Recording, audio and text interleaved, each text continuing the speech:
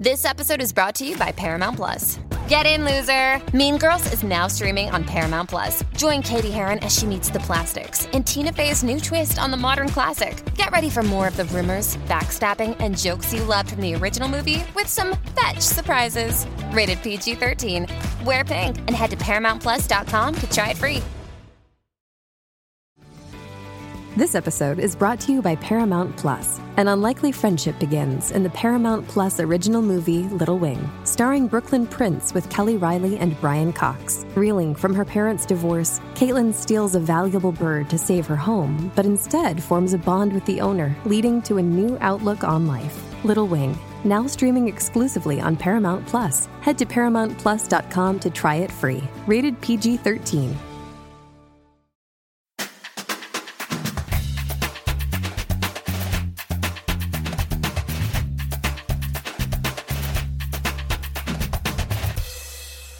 Standard issue for all women. Alright, you bunch of smashers, Mickey Noonan here. Welcome to the Standard Issue Gigcast. In this episode, me and Hannah had a blinding natter with comedian Lou Conran and actor Julie Hesmondhalgh. We talked about all sorts of stuff, including grief, Lou's tits, and what you should never make a child wear on a badge. This episode was recorded in front of a live audience at the Lowry in Salford. That's right, up north. In fact, there are no more London gigs until September now. Instead, they are very up north indeed. We're heading to the Edinburgh Festival in August for a couple of in-conversations on August the 12th and the 13th at the Stand. They feature Lucy Porter, Ayesha Hazarika, Sharon Rooney, Louisa Romilan, Janine Garofalo and Sue Pollard. Yeah, I know. We've also got a couple of killer stand-up gigs, one on August the 13th and one on the 14th, with Hayley Ellis, Kate McCabe, Sindhu V, Laura Lex, Olga Koch, Zoe Lyons, Sally Ann Hayward, Joe Caulfield, Jen Brister, Evelyn Mock, Lou Conran and Sarah Barron. That is a crazy good lineup of lineups we've got for you. Ticket information is, as ever, available from the Standard Issue section of Sarah's website, which you will find at sarahmillican.co.uk/standard-issue. A little bit of admin. Please do remember to rate, review and subscribe to all of our podcasts on iTunes. And if you enjoy what we do, it really helps us if you can spread that joy. Be that telling your pals or taking to the streets with a megaphone. Either is absolutely fine with us. You can follow us at Standard Issue UK on Twitter and you can find us on Facebook and Instagram. Everything you hear coming up is just our opinions, so please don't get your knickers in a twist. Instead, enjoy the show. It was cracking. Welcome to the Standard Issue podcast.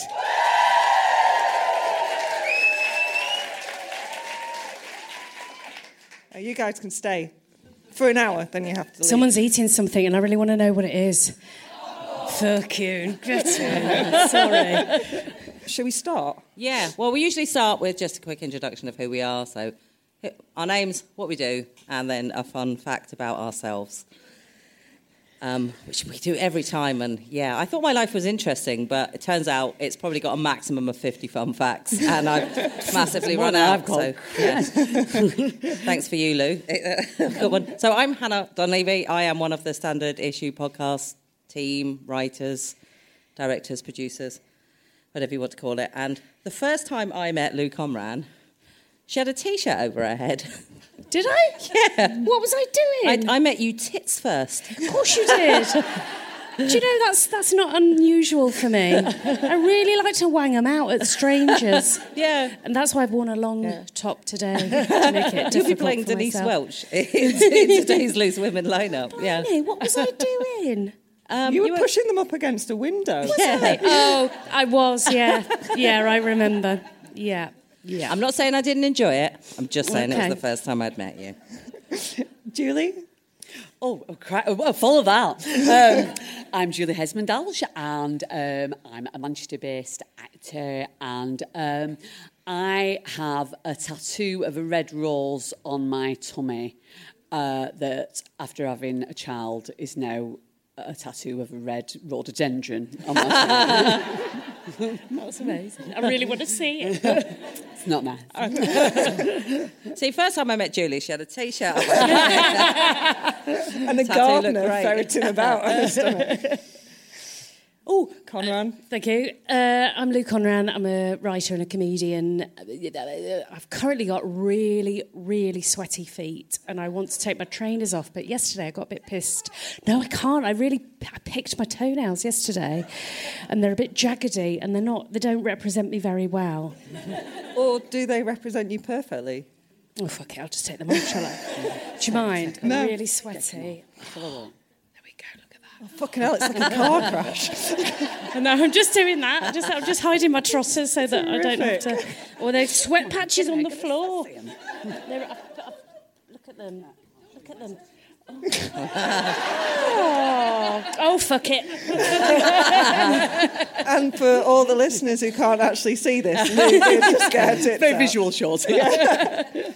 I'm Mickey Noonan. I am part of the Standard Issue podcast team, and I don't own an iron, clearly. But I also don't give a fuck. And I find that is a winning combination that I can heartily recommend.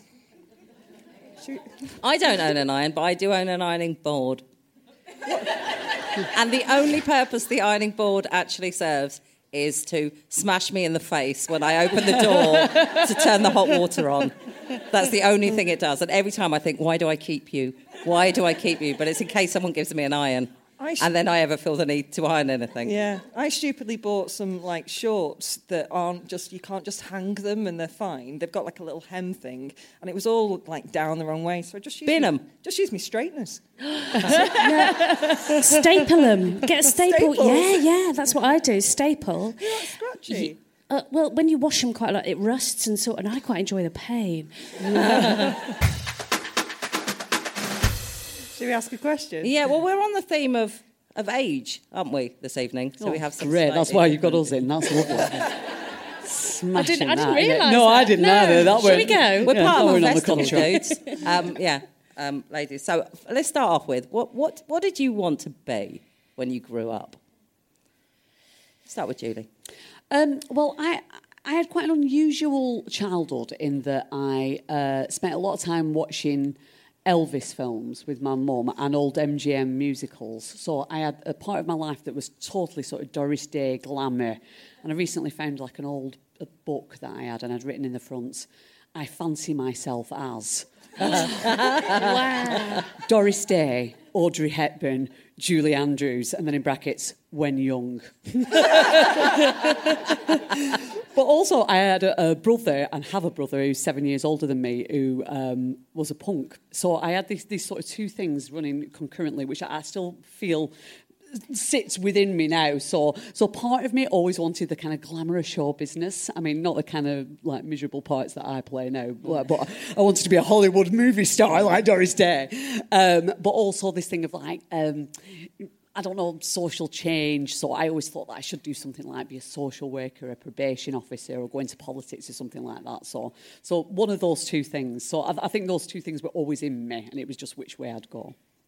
I just wanted to be a sweet shop lady. That's all I ever wanted to do, because I was allergic to E numbers when I was younger, and I know, what a surprise. And I used to go to the local shop and just buy a bag of a quart of cola cubes, which is like drugs in it. Yeah, man, give me a quart of cola cubes. And I used to get off my tits, and I just thought, this is amazing. So I just thought, if I could do this all the time, oh my God, I'd be happy as Larry. You'd have no profit, though. You'd just be eating all the profit. Well, there is that.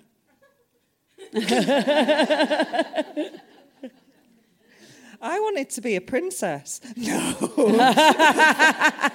No, I fucking didn't. I wanted to be a cat. And then I wanted to be a man for a bit, because they seem to have it better. Yeah. And then just a writer or a lawyer. And my mum said I wasn't tough enough to be a journalist or a lawyer. Oh. But she didn't count on the arts. Fuck you, Mum. Yeah. Fluffy arts journalist. Hooray. Hannah?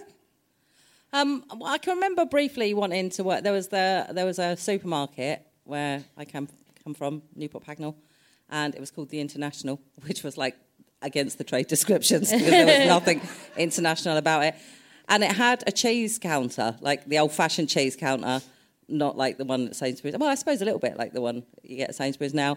And I always thought that looked a little bit cool because the cheese, for start, cheese is immense. And also it looks a bit dangerous because I had that wire thing. And that looked a bit like, ooh. I did actually find a book, though, like you say, not so long ago. My mum turned up with a box that she found in the loft to see if I wanted it. Like, I hadn't had it for 40-odd years, but I might want it now. And in it was a book of my thoughts, which was a terrifying thing. And I hope my sister never sees. And in that, I had decided that I'd been in hospital, I'd had an operation, and I decided that I would make an excellent nurse.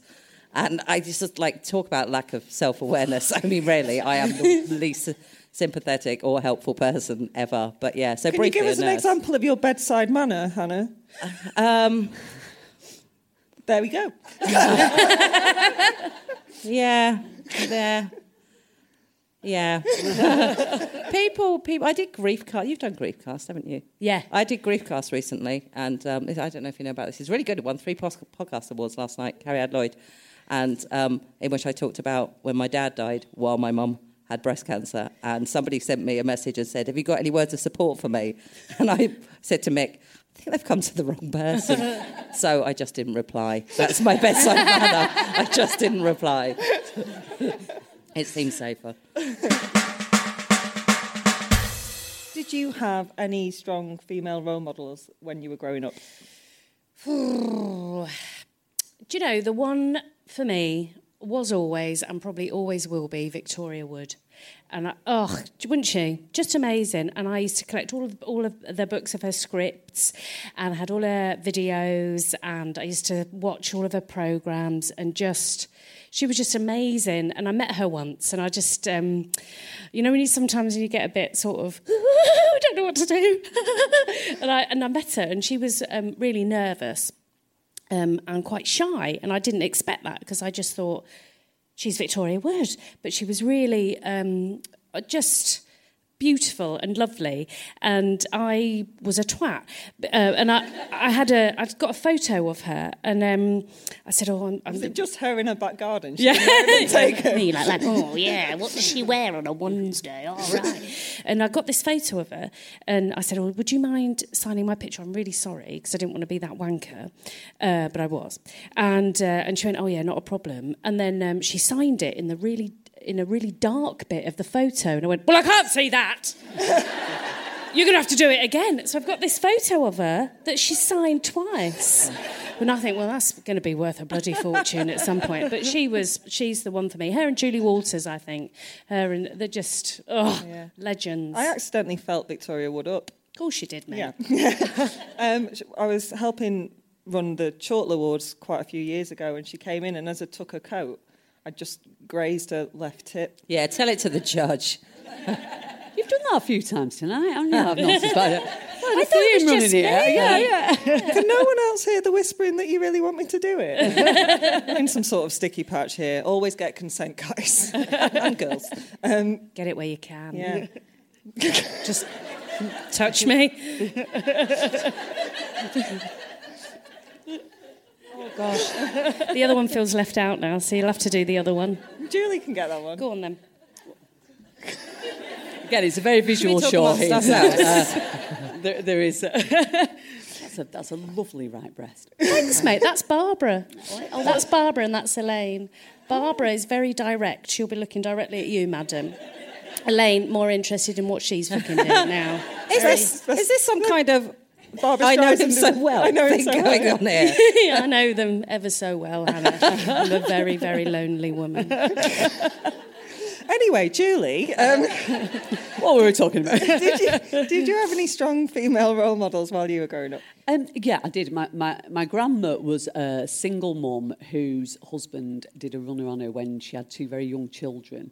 And so she brought up 2 young girls by herself, and she was really, really cool woman. She was a tailoress, which I didn't even know was a term. But she used to sew sort of sequins onto rich ladies' dresses and stuff, and sort of managed to bring up these 2 very fiery girls, and she drove a moped and stuff, and she was completely deaf. She walked into, this sounds comical, but it's actually true, she walked into a lamppost in a blackout in the war, and she was, I know, but she was completely deaf. and became blind later on in life and lived in a council flat by herself with a budgie and was still like sewing and knitting. She was amazing. And people would say to my mum, "Oh, I saw your mum downtown at lunchtime." And my mum would be like, "Oh," because she was like blind and deaf and walking around town, and she'd just pick up a stick when she got to a road and stick it out in front of her and just walk across and hope for the best. It's absolutely amazing. And my mum has carried on with that spirit. My mum is somebody who knows her own mind, who always brought me up not to take any crap off anybody. But the perfect example of my mother's spirit is that I took her on a trip to the Vatican. She was brought up Catholic. I thought she'd love it. She thought we were a right pile of bullshit. She weren't impressed at all. But in the Vatican sort of vaults, there's all this amazing art. And the 20th century room is full of these incredible sort of like these Bacons and Chagalls and everything. And I was looking at it, I'm just like, oh, this is amazing. I can't believe all this art's in here. And I felt my mum's presence come in behind me. And I felt it before she even said anything. And she stood there and she had on this long leather coat. She looked like Tony Soprano. And she like looked around all this incredible like 100 years of art and just went, nah. And I try and access some of that sometimes. I want some of my mum's spirit. I'm a bit too much like my dad, a people pleaser, but yeah, she was the one. She's brilliant. No, I was telling Mick a story yesterday. I went a couple of years ago. I was in Newport, Rhode Island, which is this place that in like famous people from New York and rich people used to go to holiday in. And then they all got bored and decided to go somewhere else instead. So there's all these like ruined mansions, basically, just in this town full of ruined mansions. Of course, I was going to go and look at that. And I was with my dad, and he couldn't get the earphones on. And I was like, okay, so I'd done mine, and I took them down and pressed his. So, of course, he's like on about a 20-second delay from the point I'm listening at. And we go into this room that's really big and echoey, and it says, and if you look at the wallpaper, you can touch it. What do you think it's made of? The guy says, and you're like, I don't know. And he says, it's made of platinum. And I was like, oh, made of platinum. And I start to move forward, and I just hear this massive, fucking hell! I was like, oh, yeah, that'll be my dad. just effing and jeffing in the middle of the loud, echoey room. Yeah. Who was your strong female role? Yeah, my dad. Actually, my Auntie Tina, my mum's sister, is amazing. When I was growing up, like everybody had a story about her, and they used to tell them in like a bad way, like this was a bad story. Like she wanted to go to the Isle of Wight festival, and my grandparents would let her go. So she was 15, she ran away and went there, and like came, and that's the one that was mad. That was the one that was completely insane. She's also the first woman in this country to hold a HGV license. Yeah. Yeah, and she's here to know. So yeah, she was, and these are things that kind of like people were like, oh yeah, and then she went and got an HGV license. When she found out woman had one, she had to go and get one, didn't she? And I was like, yeah, she had to go and get one. Too friggin' right. Yeah, my aunt's a pensioner; she could drive a lorry. That's amazing. It is cool, isn't it? So sounds like a recipe for disaster. Yeah, she is great. But I was also obsessed with Debbie Harry when I was growing up. Like, in fact, I actually used to tell people I wanted to grow up to be her because I don't think I'd quite understood that. When young. Yeah. When young, absolutely. Brackets. No, I don't know. She's still Debbie Harry. She's really sexy, yeah. Absolutely. Yeah. Maybe even now. Yeah. But she has that life, apparently, and I'm not allowed to have it. Okay. It's not too late. No. Hatch a plan. What about you? I suppose mine's quite dull in that it is my mum, and she was a single parent family in the 80s, and there was just me and her, and she was amazing, and she took in the neighbours' washing just to make enough money to pay the mortgage and stuff. But Anne is a very contradictory character, and I'm really hopeful that she never learns how to download a podcast because she is a good 80% of my material. Thanks, Mum. But yeah, so she's this really strong woman. But then she will be like, oh, Mick, the reason you've not got a boyfriend is because you don't act like you need one. And I'm like, no, I don't fucking need one. And then she'll say really weird stuff. This is one of my favourite weird things that my mum said. I was seeing a gentleman and he had stayed the night. And my mum phoned and I said, oh, Jed's just here. Do you mind? Oh, I should probably change the name, shouldn't I? Fuck him, he was a dick. Jed's just here. Do you mind if I call you back later? And she went, oh, did he come round for a cup of tea? And I was like, no, Mum. All right, I'll speak to you later. So I phone her back. And I'm like, oh, she's like, oh, so have you and Jed taken it to the next level? I'm like, Right, if we're calling it that, sure, okay. And she went, oh, was it violent? And I went, sorry, what now?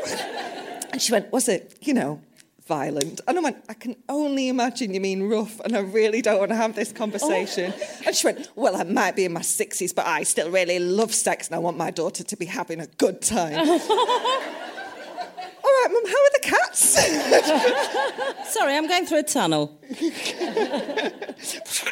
I once came down into the kitchen to overhear my mum having a chat with a friend of mine about what she thought the size of my then boyfriend's penis was. And she said, well, he's quite a stocky lad. I reckon he's got quite a thick girth on him. Not so sure about the length, but I reckon he can give it what for. Well, she was right, but it was just, you don't want your mum to be chatting about... I mean, no, awful. No. Violent, though. Violent. Ooh. Did he pull your hair? Why is my mum on stage? Get up. He used that thing that they have on cheese counters. Funny likely. Why are both my mums on stage? It's gone to a dark place. Yeah, Hannah's desperate to change the subject. Would you rather be a young person when you were a young person or a young person now? Julie. Well, this is really interesting because I've been talking to my daughter a lot about this recently because my daughter's 16, so she's in the middle of GCSE hell at the moment. And I'm quite obsessed with this because I think it was much, much better for my generation. So I'm 48 now. So in loads and loads of ways, I had it much easier. I was from a working class family and I was given like a full grant to go to drama school. All those things were in place. And that's irrefutable that things were much, much easier, in terms of like the state looking after us. But in terms of like social media and stuff, I think that our generation tends to think of it as like a bad thing for young people. And I asked her about it recently and she said that it's a mix. She knows that it's really addictive and she wishes sometimes it didn't have such a hold on her, but she really feels that she's learnt loads from it and that it's created this like worldwide community of particularly women, young women, who she learns from. And so she's taught me loads of stuff about her wave of feminism, actually, because, all the intersectionality and, where different sort of privileges overlap and stuff, she's all over that stuff. She's all over gender fluidity and non-binary. She's properly on it. And she's got that from social media. And so she feels like very empowered by it.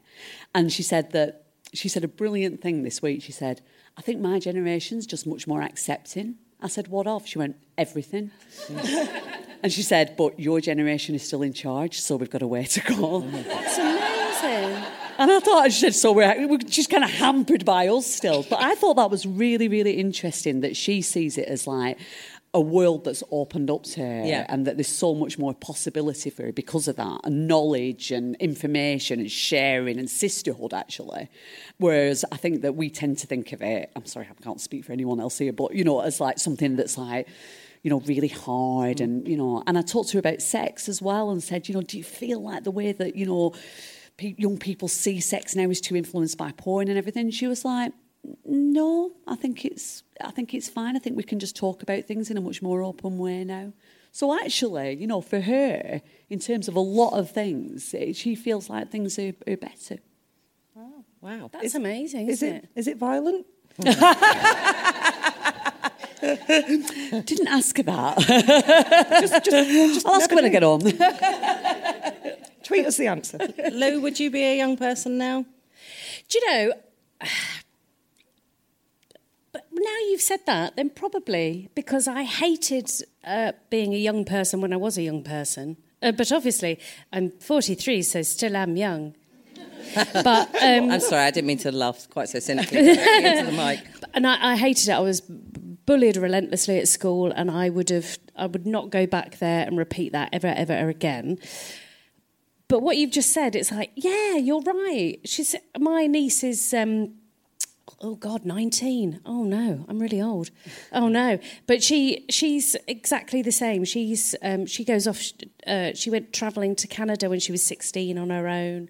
She's always been massively independent, and like you were saying, she's learned loads from the social networking and the internet and everything that we didn't have. She's just has always been massively independent, always been massively confident, which was something I never ever was when I was younger. And even when I was 19, I would never have they live in, my sister and her kids live in Brazil, and she's gone to university on her own in São Paulo, which is like one of the most dangerous, apparently, countries in the world. And yet my sister worries that I live near Moss Side, which is ridiculous. But she's gone off and she wants to travel. So, yeah, it's amazing. If I would be a young person now, given everything that you've just said, there's so much more at your fingertips, isn't there, to learn. And you can, you just have a quick question, you Google it, and then you can practically just go around the whole world by sitting at your dining room table having a little Google. Yeah. But we could never do that. I know. It's amazing, isn't it? How old did you say your daughter was? She's 16, yeah. Flipping out. And she, this, like the GCSEs this time are really hardcore and horrible, and it's it's been causing a lot of mental health issues amongst young people and stuff. And she did a biology exam the other day and came home quite upset because of it. But it was viral because everyone in the country had this terrible time, and they were all on Twitter making jokes about it. It immediately made her feel miles better because she knew she weren't alone, whereas, in our day, you'd just have your phone like with the receiver stretched as far as it could into your bedroom or whatever. Yeah. Are you still on that phone? Yeah, I'm just talking to my friend. But yeah. So I think she sees it as much better. I don't completely see it that way, but yeah. I guess the world feels smaller. Yeah. It's easier to contact. I'm going to buck the trend and say that no, I won't want to be a young person. I wouldn't either, actually. Because I was also bullied relentlessly at school, and the thought of that following me home and not having any respite from it, which happens a lot on social media, is not a nice thought. I don't know if I made that clear. I don't want it.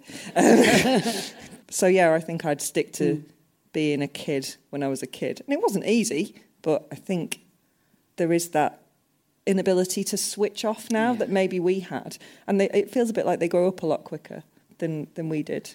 Hannah? No, I wouldn't want to be. I mean, I came from a working class background. I got a grant to go to university. I managed to crack journalism, which is unusual for someone from a working class background, and I own a house. And I don't think any of those things would be possible for me, given the cost of housing now, given how local journalism was the way for working class people to get into journalism, and local journalism is pretty much dead now. So I don't think I'd have. I mean, I do feel lucky. I didn't get a full grant, but I got something, and I certainly didn't have to pay to go. No.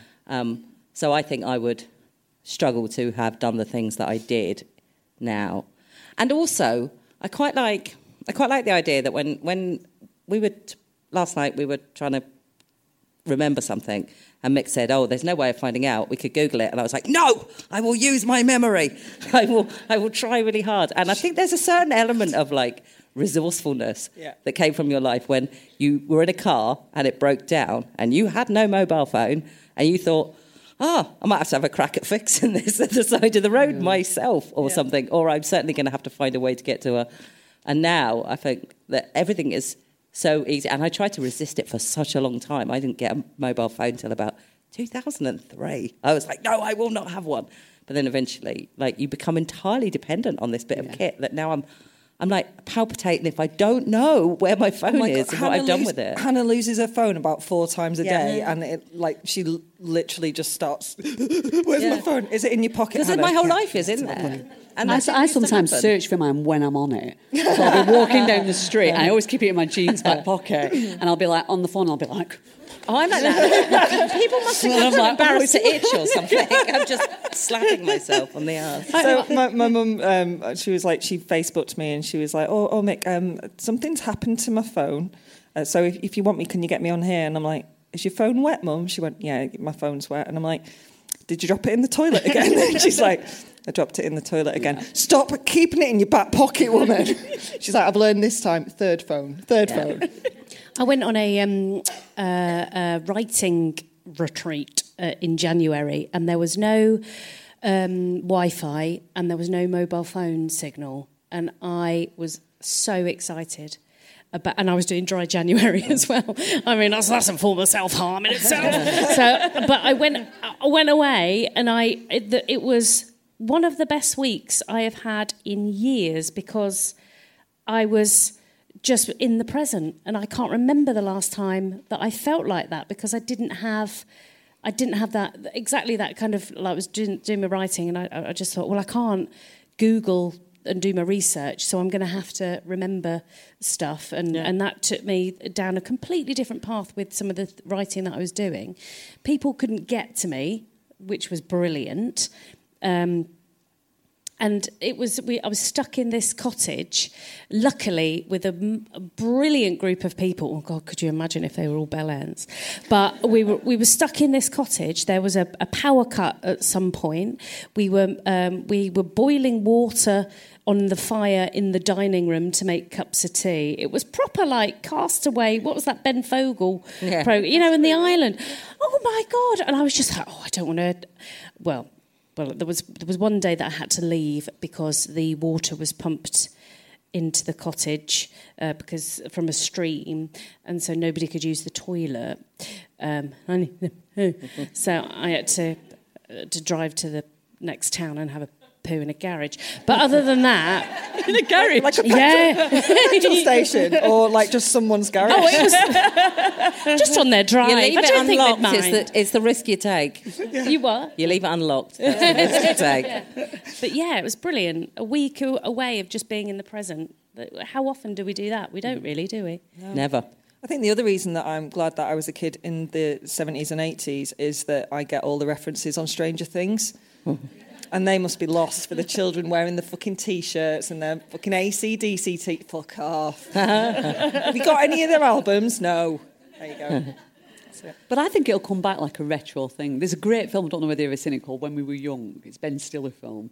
And it's like an older couple, sort of like my age, not that old. And they meet up with the guy young from couple. Girls. Yes, yeah. with Adam Driver. That's and it. they're really into the hipsters. And their way is to do exactly that, to remember things. Yeah. So they're like, let's Google it. And it's just like, no, let's just try and remember. And they've got vinyl, and everything. And I think it will become fashionable, do you know what I mean, to eschew all things technical. Yeah. And I think that will become a thing again, Well, we had some kids dig up some copper pipes in our street, so I didn't have broadband for 3 weeks. And for about the first 2 days, I was like living really sanctimoniously.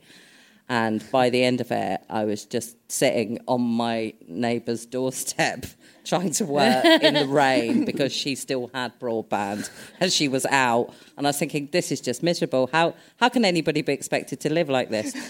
So oddly, this was weird. I sent a tweet to BT Openreach that said, if you don't hurry up, people are in danger of paying for porn round here. And then I went to a local council presentation later, for some reason the guy said, so who's got a Twitter account? Oh, I see Hannah's got one, hasn't she? And they flick it up on the screen, and that was the tweet that they showed to a room with about 400 people in it. And I was like, yeah, that's not great, is it?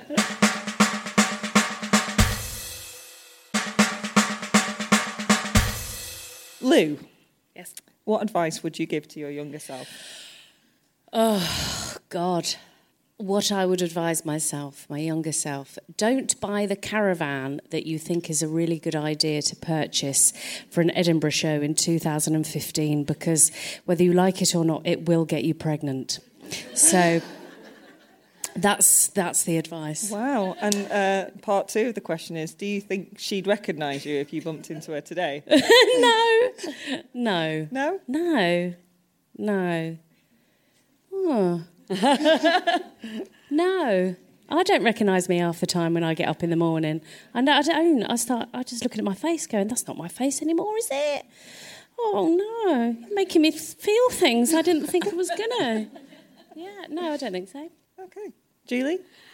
Oh God, I don't feel like I've changed at all. I feel like I'm almost, I feel like if people haven't seen me since I was 7, they'd go like, "Oh, are you?" Really?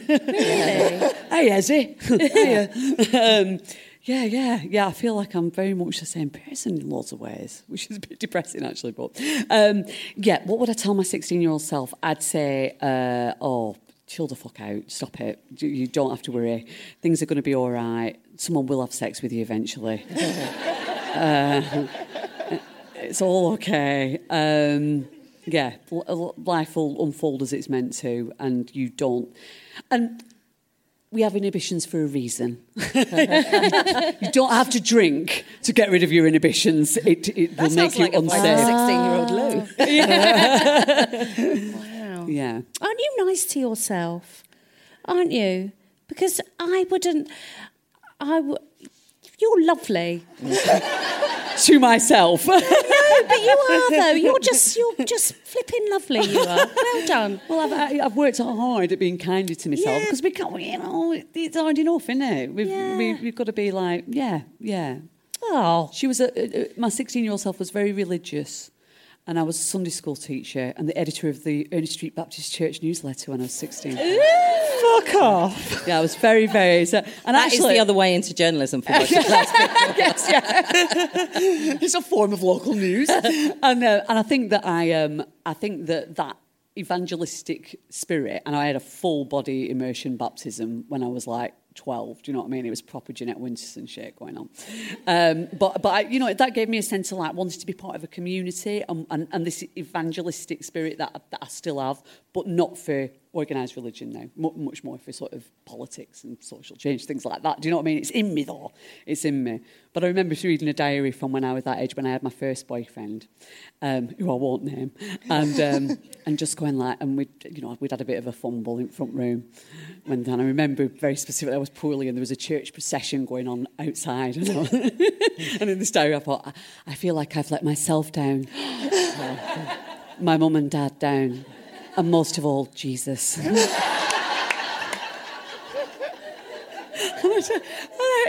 have to be kind to her. Do you know what I mean? I have to say it's all right. Jesus don't mind.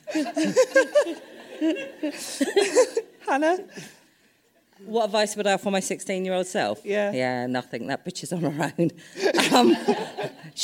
There would be no point. She wouldn't listen. Like, I don't think 16-year-old me listened to a single person ever, and she would recognise me because I look pretty much exactly the same from the age of about 3. But no, she wouldn't listen to me because she'd need to make her own mistakes, and that's possibly a good thing. Oh, that's a cool answer. Yeah. I like that. Yeah.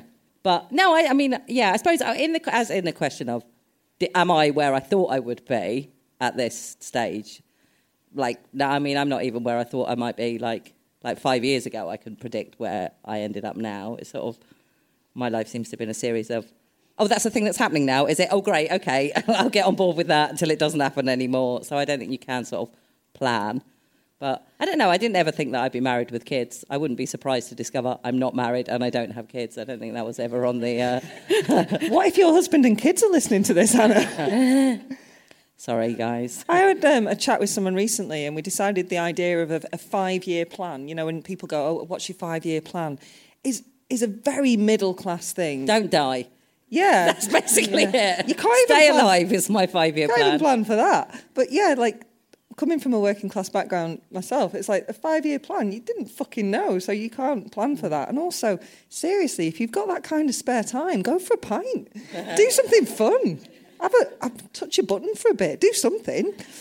Well, that is my 5-year plan. That is your 5-year plan. That is going to be sore, mate. You're going to need some Sudocrem on that. Yeah, mainly if I'm looking for my phone. And the only time with 5 years is when you'd look at the thing and go, oh, that's when that loan's paid off. Okay, great. That's when I can afford doing those things. Not for any other reason. I think I'd tell my younger self to know her worth, because I was pretty shy. I was pretty shy and I was picked on quite a lot and made it easy. The teachers made it easy as well. They made me wear a badge that said, don't pick on me, it's too easy. Oh, no. Seriously? Seriously? Yeah. Oh, my God, that's the worst thing I've ever heard in my life. Yeah, it didn't stop the bullying. Don't pick on me. Oh, we're going to have to stop for a minute. That's horrendous. But I just tell her to know her worth, and that being different and actually not fitting in at school, it's probably mean that you're going to be a little bit unusual when you grow up, and that might lead to some cool stuff. And also, just learn to say no to pricks, because there's been too many of them. Just not in a... Oh, wait a minute, I made myself sound like a right slapper. But not that there's anything wrong with that. I don't know why I'm looking at you, Lou. Listen, it's been years since I've seen a sausage. I have to thank God for the internet. But yeah, I know. Well, thanks for that, mate. Nothing wrong with loving yourself and other people on a regular basis. Hannah, have you got another question? Yes, I have. Do you look to the future with excitement or with like a so slow sinking sense of dread? Please say excitement. It makes for a happier answer. Do you know what? Because what's happened to me over the last few years, in short, I was told I wasn't going to get pregnant, then I got pregnant, then at 5.5 months I had to terminate the pregnancy, blah, blah, blah, blah, which was horrific. Ever since then, I now don't plan anything because there's no point. Because you have to try and just be, don't you? And I've never thought I would ever be that person that is able to say that. And I guess with age as well, I kind of feel a bit more... Ever since that happened, I kind of think, well, fuck you pricks. Whereas before I was a people pleaser and I always tried to, you know, put other people first before myself. But now I'm like, what's the worst thing that's going to happen? Oh, it already has. So whatever tomorrow brings, well, we'll just deal with it then. So I can't really say that. So yes, excitement, in trepidation as to the possibilities of what might happen, but it's just being in the moment, isn't it? That sounds a bit wanky, but I kind of mean it. So, yeah. Agreed. Julie? I think that, I suppose personal stuff aside, really, I feel like we're on the cusp of a massive change in our world, in our society, and that excites me. I feel like things are changing at a real speed, and the whole thing that's happened with, you know, the Me Too campaign and Time's Up, and the way that feminism is growing to embrace lots of different kinds of women from lots of different kinds of backgrounds and cultures, and sort of understanding that hierarchy of privilege, you know, and that's becoming much more mainstream. I feel like that's all moving us forward into a much better period in the world. And I feel very hopeful and optimistic that things are going to change, that we can't carry on like this. You know, I mean, I know we look to America all the time because we've got a bogeyman there that's really easy to point the finger at, but, you know, what's happening in our country is also really, really terrible right now. And I feel like young people are starting to be politicised again and to understand that they have a voice and that they can make change, and that excites me, that they're going to be in charge and the future. So I sort of feel excited that I see my daughters growing up, and I think they're really cool, and I think they're really smart, and they're daft as well. Do you know what I mean? They're not like cool in a like cool way, and I think they're going to be in charge, and that excites me really. And to grow old and to be able to see that change happening, I really feel like it's going to happen, and that does excite me and fill me with great optimism, actually. Yeah, well, actually, I was just talking to Lou. We made a documentary about repealing the Eighth Amendment in Ireland. Listen to it, because it's such an important issue. And we interviewed so many just brilliant women. From the youngest was about 24, the oldest was probably in their late 40s maybe. Yeah. And, you know, if it doesn't happen, which would be heartbreaking, and it doesn't get repealed... Come on, Ireland! Yes, come on. Ireland, young people in Ireland have just been given, like, the greatest set of examples of how to be an amazing woman from these women. And you're like, it gives you real hope when, like, Sheena Carhill was like, she's 25, she runs the NUS in Dublin. And I looked at her and I thought, oh, fuck, to be that together at 25, I don't know how, like... I certainly wasn't. So So yeah, when you meet young people, when we met Lara Spirit from Our Future, Our Choice, the anti-Brexit group, and she's like 21, and we were completely blown away by her. So many times that Hannah and I look at each other and just go, "What the fuck did we do with our lives? What were we doing?" Yeah. So yeah, I think sort of optimism in part. I'm not quite so optimistic about the concept of ageing. That's something else that, like, I'm pretty little, and I come from a family of little people, and I've learned we just get littler and littler until we virtually just disappear. And so I've got that to look forward to. My hearing's already shot, so I will be probably like your grandma, just like blind and just deaf and about that high. Get a budgie, you'll be fine. I'm looking forward to that. I think I change my mind every day, whether it's like the excitement bit or the slow sinking feeling. Just, that it's now a common thing to wake up and just go, oh, what the fuck has that orange gibbon done now? And just like you check and, something horrendous basically, or, forgotten how to spell his wife's name. And sometimes, when we interview someone who's amazing and really young and they've got that voice and that enthusiasm, then it makes me really excited. But yeah, I think there's a lot of switched on young women, and I was not as switched on at their age. But I just worry about the world that they're switched on to. Someone say something cheery. Oh yeah, but it is. And, I think it is. They are amazing and confident and empowered and political because they've had to be, and that's unfortunate. We talked about being able to be younger for longer. And they've had to grow up faster, but it has given them this drive and this. This spirit to change things. And they're making an impact. They're doing it, aren't they? We were chatting earlier to an American comic called Kate McCabe about gun control in the US. I was talking about Emily Gonzalez, who started the campaign to not go into school. Let's not go into school. Let's do something about this. So they are taking it into their own hands, which is laudable. And again, what the fuck was I doing in my late teens, early 20s? I was smoking pot. That's what I was doing, just sitting around in my bedroom, listening to music and writing unimportant things down that I thought were important. Yeah. What was I doing? That's important too. All that I stuff's important thought too. so. It is. Yeah. That's made you the person you are. I just never reread any of that stuff because I'll probably want to die inside. There is nothing worse than uncovering some of the pretentious awfulness that you wrote down. It's a journey you have to go on. I never used to write a diary, but I used to read my sisters. It was brilliant. Are you the elder or younger sister? Youngest. Okay. She fancied a bloke called Bruce who had a false leg, and at a birthday party they gave him the bumps and pulled his leg off. But my sister is a completely different person to me, I know.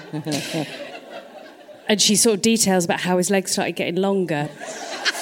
And for me, and my sister, we're so completely different. And she's very quiet and she's very unassuming. She doesn't say fuck, bugger or piss. And she's really nice. And for Nicola, that would have been mortifying going through that. And so she never told anybody that that's what happened at the party to poor Bruce. What did they do with his leg? Well, I don't know.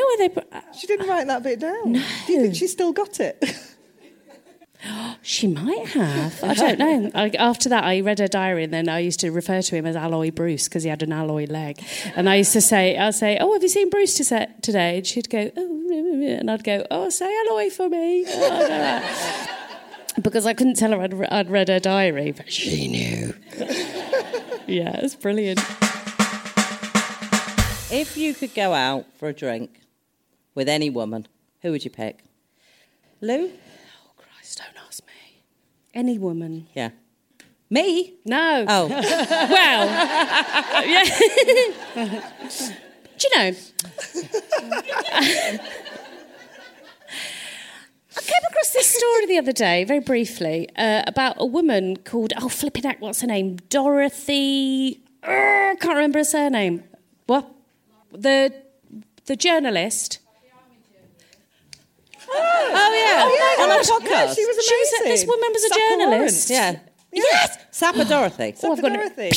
She was, well, yeah. Disco nips. Woo! Her story is amazing. Yeah. She was the journalist. Did you hear that on the Standard Issue podcast? No. Oh, okay. Oh, yes. Can we just edit all of Lou out? What a brilliant story. I didn't realise that you'd covered story. that. But what? Well, Alison Vale, the author, wrote a book called No, what's it called? She lives here. A woman lived here, lived yeah. here. She came onto our podcast and we said, just tell us some cool stories, and that was one of the ones she told us. Oh, amazing. Yeah. How amazing is that, though, to be a woman and to be... Because Can you give us a bit of background? Some of us don't know the story. Sorry. Oh, somebody else doesn't listen to the Standard Issue podcast. Yeah. I'll tell you the story, you have to act it out. She was a journalist and she decided that she was going to...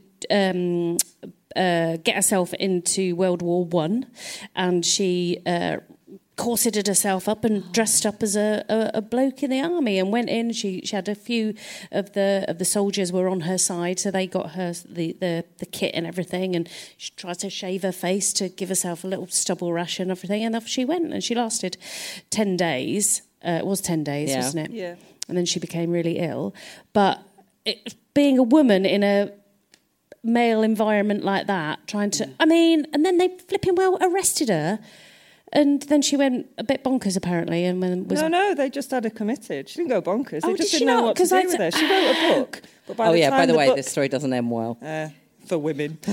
She wrote a book, but by the time the book came out, she got someone to publish it. The war was over. No one wanted to read about the war. They didn't want to think about the war. So she had no way of making a living, and she became destitute. So she ended up committed and died in an asylum. Oh, I didn't realise that. I thought that she had... Oh. Sorry, Lou. So you need to... You can still have a pine with her, though. Yeah. Yeah. I'd have a stout with her. Yeah. Good. Yeah. Julie? Oh, it's a hard one, this, isn't it? Because a lot of people that you really admire wouldn't be very nice to have a pint with sometimes. Do you know what I mean? I've looked through my sort of favourite sort of feminists from history, and I think, oh no, they'd be really fierce. I'd be really frightened. Oh no, I agree. We were having a conversation the other day about whether or not one of us would like to interview Patti Smith, and I was but Patti Smith's but mine. I was like, That's mine. Oh no, I might be a bit scared of. She's my Yeah. absolute. Her books are my favourite books. Yeah. Her music's my favourite music. She's my absolute idol. But I What think if I said something it's dickish better- in front of her? I think Yeah. it's better just to leave her at arm's length and just to admire her and read her stuff rather than that. What if I got Same to sign Maya a photo Angelou. twice? Yeah. Well, yeah, same Victoria Wood. Yeah. It wouldn't be. So I don't know. So I think I'd probably if I was going to choose someone, it'd be like someone like Caitlin Moran or Lena Dunham, who I know is a very sort of divisive character, but I think they'd be good company, do you know? And I like that they're self-deprecating and they're feeling the way through it, like I am in a way, rather than like these elder stateswomen of kind of whatever, area they're working in who just know it all. And you just have to be there just saying oh, you're just amazing. I don't think that's a healthy pint sharing relationship. Yeah. Probably not. Caitlin Moran and Lena Dunham look like they'd be solid drinkers as well. Yeah, absolutely. And that's important in this scenario. I think that I'm pretty certain that they are. Hannah? Yeah, actually, probably JLD, Julia Louis-Dreyfus. She is amazing. She's really talented, really funny. Yeah, she'd be a laugh, wouldn't she? She's dealt with a really terrible health problem in a really public and honest and helpful way recently. So I've got a lot of time for her. I don't know whether or not she'd want to come for a pint. Maybe she'd want to do something like have a cocktail. But I think JLD. Mick? I'd probably ask my grandma, because I feel like I didn't ask her enough questions when she was around. Damn you, I hate it when people say things like that. You've done yours. Well, now I yeah, I want my grandma. Yeah. Now I said someone off it. I want your grandma as well. She can come too. But yeah, send me pictures of what you're doing, because it's probably more exciting. My grandma wasn't much of a drinker, but she lived an amazing life, and I just feel I just didn't make the most of her being around and ask those questions. So yeah, I'd probably go for a drink with her and find out some stuff about my family that made me want to drink more, I imagine. It is annoying when you realise what you didn't ask, actually, to be honest, of people. You're just like, oh, Jesus. Well, actually, say Jesus. About 95% of conversations with my grandma were about Jesus. And when I think now, I could have had that with anyone. And she was doing most of the talking, to be fair. Yeah, there's loads of things that it would have been nice to ask her about. Because we knew my granddad was poorly, he was like, seriously, do we have to get the photo albums out again? He said, please just leave me alone. Stop asking me questions about stuff. Anything that you would like to plug? Lou? Plug me, please, somebody. God, I've got nipples in my eye again. Yes, I am doing my Edinburgh show from last year. I'm doing it on the 28th of May at the Breadshed pub, which is off Oxford Road somewhere, and then it's really good. It's an amazing show. You definitely should see it. Thanks. And I'm also doing the Edinburgh Festival again with a show called At Least I'm Not Dog Poo Darren, which is on at 3:20 every day except the 13th. Do come to the Edinburgh Festival, please. Thank you very much. Thank you. I too am going to be at Edinburgh. Sorry, my new best friend. I bloody love this woman. And it's the first time I've ever done it. So I'm doing a one-woman play that my husband wrote for me. It's the patriarchy. I said to him a couple of Christmases ago, write me a play. He's a writer. He's not a brickie. I'm kind of a little bit disappointed by that. He used to be a joiner. So write me a play and make it non-age specific, and then like when we're in our dotage, we can just like travel the world with it, make it really low tech, and we'll go like, oh, there's a little festival in Melbourne, let's take the play. And bless him, he disappeared over Christmas. He kept just like going off, and then he came with this play, and he called it the greatest play in the history of the world. Brilliantly, that's the title of it. It's really, really hard because obviously it invites the two-word review. It's not. But yeah, we did a tiny little run of it at the Royal Exchange Studio last year, and we're doing it at Edinburgh, so I'm at the Travis, so I'm at all different times every day, and then we're doing it at the Royal Exchange when we come back as well. So please, come and see Lou and me, and I'll be able to see you as well at all the different times. Yeah. Hannah? Everything I'm doing sounds a bit rubbish now compared to that. Well, listen to the Standard Issue podcast if you don't already. We get released on a Wednesday. We also have another event in... Oh, come on, think of the date. At the Waterside Theatre in Sale on June the 26th. And we've got Sherry Lee Houston, Sean Gibson, and our Sarah Milliken is going to be there as well. And one of us two idiots. Yeah. Yeah, not sure which yet. Whoever wins the fight in the car park. Oh, God. Hannah.